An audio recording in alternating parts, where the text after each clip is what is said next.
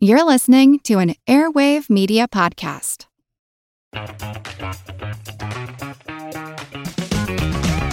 Hey there, I'm Dylan Lewis, one of the hosts of Motley Fool Money. Each weekday on Motley Fool Money, we talk through the business news you need to know and the stories moving stocks on Wall Street. On weekends, we dive into the industries shaping tomorrow and host the experts, authors, and executives that understand them. Tune in for insights, a long-term perspective on investing, and of course, stock ideas. Plenty of them. To quote a listener, it pays to listen. Check us out and subscribe wherever you listen to podcasts. History isn't black and white, yet too often it's presented as such. Grey History, the French Revolution, is a long-form history podcast dedicated to exploring the ambiguities and nuances of the past. From a revolution of hope and liberty to the infamous Reign of Terror, you can't understand the modern world without understanding the French Revolution. So search for the French Revolution today.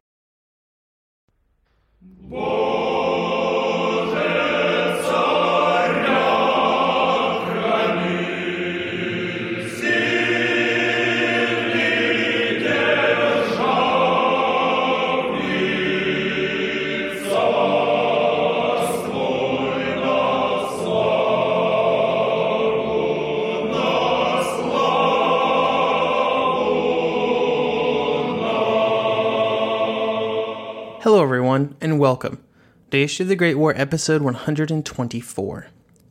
This week, a big thank you goes out to Shane for choosing to support the podcast over on Patreon. By supporting the show, he gains access to special Patreon-only episodes, and that warm, tingly feeling from being awesome. Head on over to patreon.com/historyofthegreatwar to check it out. This week is our second on the turmoil in Russia during 1917. The first revolution of 1917 was a textbook definition of a spontaneous and unplanned action by a massive number of people within Petrograd, the capital city of Russia, previously known as St. Petersburg. The leaders of the future revolutions and the most famous Russians of those revolutions were barely involved. Some were not even in the country. Trotsky had been spending the year in New York. Lenin would not arrive until April. The first revolution is usually called the February Revolution, but you will often see it using dates from March. I think this is something that requires some explanation. At this point in history, the Russian Empire was still using the Julian calendar, as opposed to the Gregorian calendar that most of the rest of the world was using and which we still use today. This meant that in 1917, the Russian calendar, using the Julian system, was 12 days behind the Gregorian calendar. This creates some date differences depending upon whether or not the dates that you are looking at have been translated. I bring this up so early in this episode because I'm going to endeavor to give you all the dates as Julian dates, putting most of the events happening in the last 2 weeks of February, and I will be attempting to use this on all of the dates that I give for the entirety of our series on the revolutions, but I might have missed a few. This conversion has actually been a problem since pretty much the beginning of the podcast, with my sources sometimes using different dates, making things very confusing.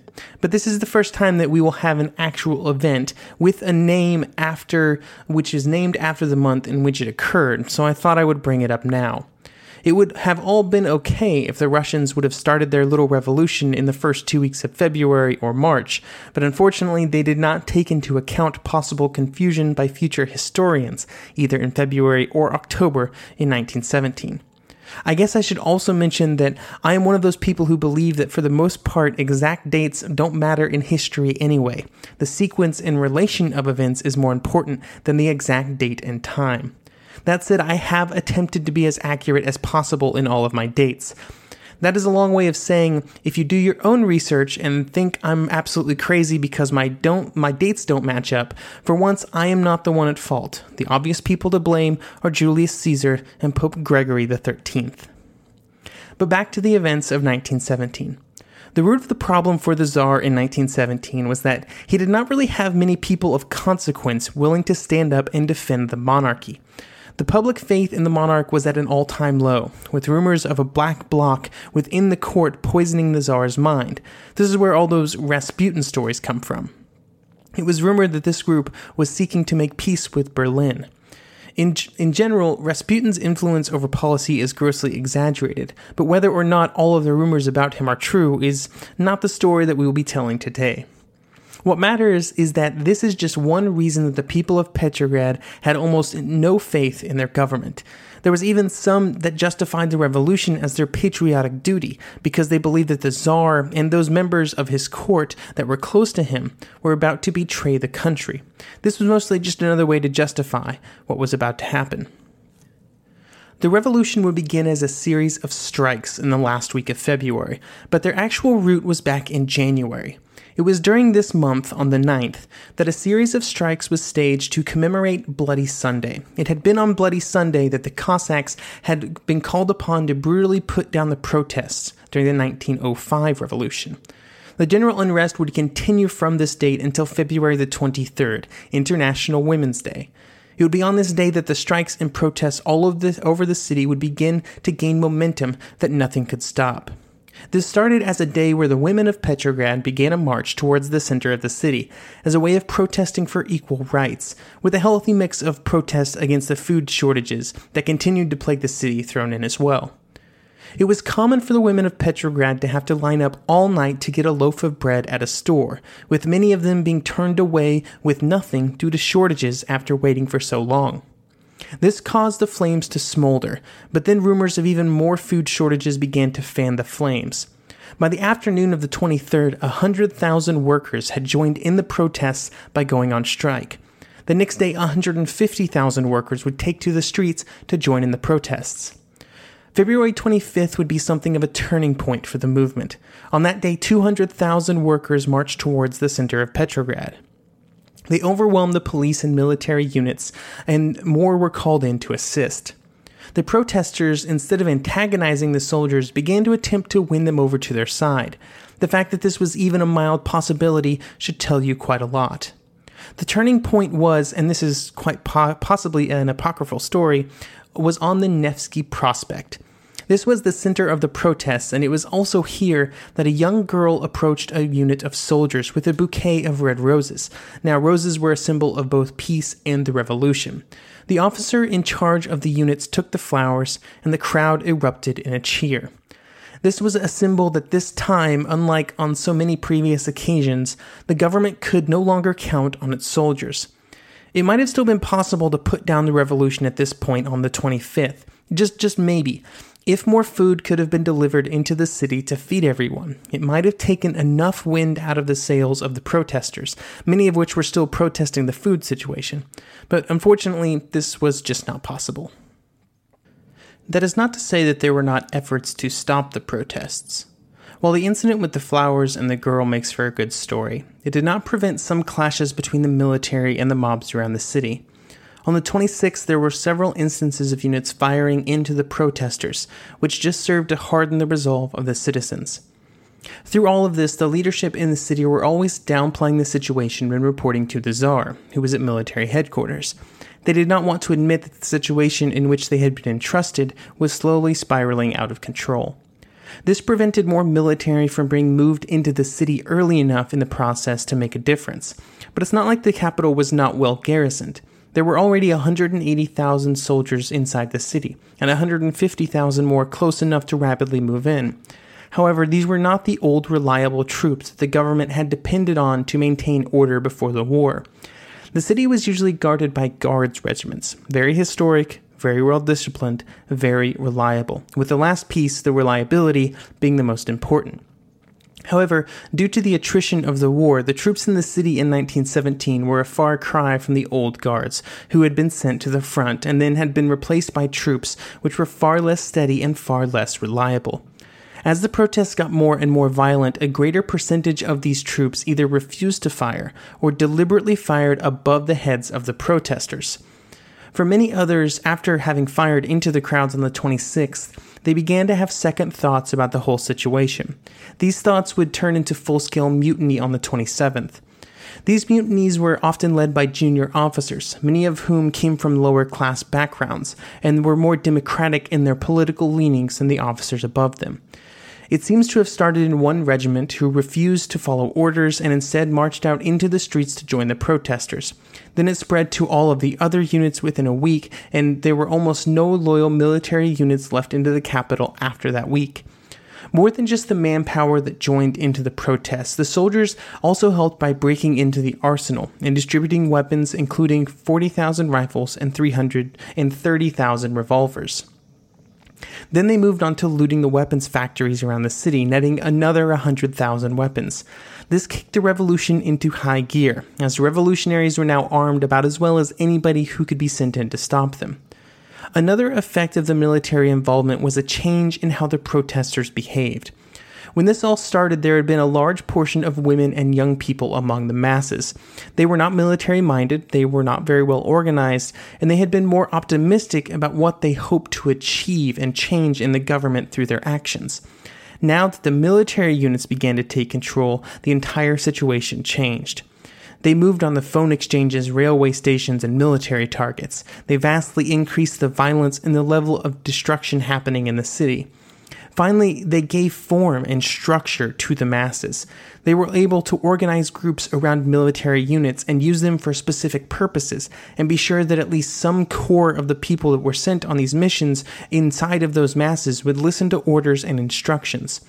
However, there was still not an overall set of leaders of the movement, preventing it from being as efficient as it could be.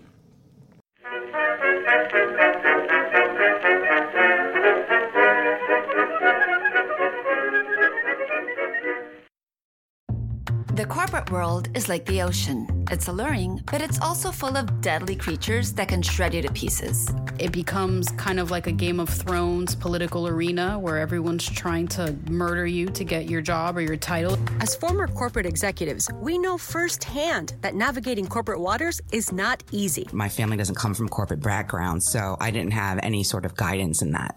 I wish people would be able to understand in this corporate world that talking about things that don't work or identifying problems does not mean you're a problem. We'll dive deep into what happens behind fancy corporate doors or Zoom backgrounds or whatever. Are they really performance improvement plans or just a legal tool to get rid of people? I know a lot of people have been saved because of them. We've created the show to help you navigate tricky corporate situations based on research and real-life experience. I have really good advice. Don't go to a strip club with your team. Listen to the Ambie Award-nominated podcast, Surfing Corporate.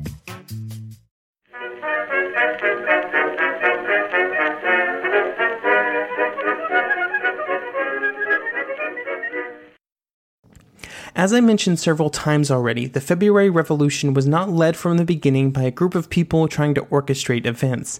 However, a group did begin to coalesce on the 27th, by which point the revolution was already happening, and they were mostly just trying to get control of the inertia already created by the masses.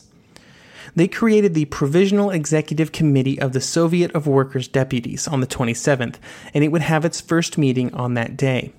That meeting then led to the creation of the Petrograd Soviet of Workers and Soldiers Deputies, which was essentially a group of representatives elected by the various groups around the city. It was during this stage that the revolution really moved out of the hands of the workers and the women who had started it. When the first session of the Petrograd Soviet met, 2/3 of the representatives were soldiers, even though the soldiers only made up about a quarter of the population of the city. This was due to the simple fact that it was so much easier for military units to organize and elect delegates. However, such a large body had serious difficulties making any real decisions, since there were so many different groups involved and very little time to try and gain consensus. Therefore, most of the decisions would end up being made by the executive committee. This took the power away from both the citizens and the soldiers, and put it in the hands of just a few men who before the revolution had been leaders of various socialist groups around the city. This included groups like the Mensheviks, the Bolsheviks, and other groups that would continue to play a big role in our story. Throughout the discussions of the executive committee, one thread ran true. The members of the committee did not want to try to create a government. Their greatest fear was that a violent counter-revolution would seek to unseat them. Therefore, instead of trying to form and lead a real government, they instead looked to the Duma to take control of the situation now that the Tsar was no longer in control. The Duma had been created as part of the 1905 revolution, as a concession by the Tsar as a way for the Russian people to participate in representative government, and it did have some power within that government. However, over the next decade, the representatives in the body became more and more elite. This moved them away from any real connection to the vast majority of Russians, which would strain their relationship with them during the war. In 1915, there was a new collection of members within the Duma who called themselves the Progressive Bloc, and throughout the next 2 years, they pushed for and received several compromises from the Tsar. This included the removal of some conservative ministers. However, the Tsar would never go as far as they wanted when it came to progressive reforms, and this gave the progressives an excuse to focus all of the blame for the war on the Tsar instead of trying to take any blame for themselves. This then also gave them a really good excuse for abandoning him in 1917 and siding with the people of Petrograd. However, they did not initially just swoop in and take control. Much like the committee, there were concerns in the Duma that if they tried to assert power too early and too strongly, there would be backlash. They were just not sure if they could, or if they even should, take a leadership role in the revolution. The Duma had two options. They could seek to oppose the entire revolution, a choice that became less wise every day as the revolution continued, since they could only do it if they believed they had the strength and support to overcome the people. Or they could just go along and at some point try to control and contain the masses, which was the direction that they chose. They would begin to take a more active role in the situation when it became clear that the movement was coalescing around the Soviet, which was beginning to wield considerable power, and also gave a conduit for the Duma to interact with these groups. To take control, there would be a 12-member committee created, and it would be called, and this is quite a name, so stay with me here, the Temporary Committee of Duma Members for the Restoration of Order in the Capital and the Establishment of Relations with Individuals and Institutions. That's lengthy. This would then become the core of the provisional government, when on March 1st, the Soviets agreed to support it as the government of Russia. This support came with conditions, but all that mattered was that Russia had a government again, mostly. There would still be some resistance around the city, mostly senior military officers or officials in the old regime, with whatever soldiers were still loyal to them. They were slowly mopped up, though, with the last holdouts being cornered and massacred in the Astoria Hotel. Overall, 4,000 government officials were killed by the revolutionaries during the events of February. One person we've not talked much about today is the Tsar himself. His fate, even if he did not know it at the time, was sealed as soon as the Duma chose to side with the revolution and with its more progressive members.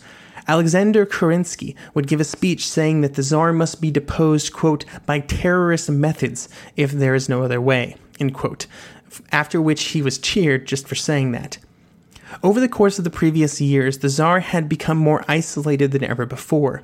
In 1916, he had taken command of the armies, meaning that he would be blamed for their constant failures.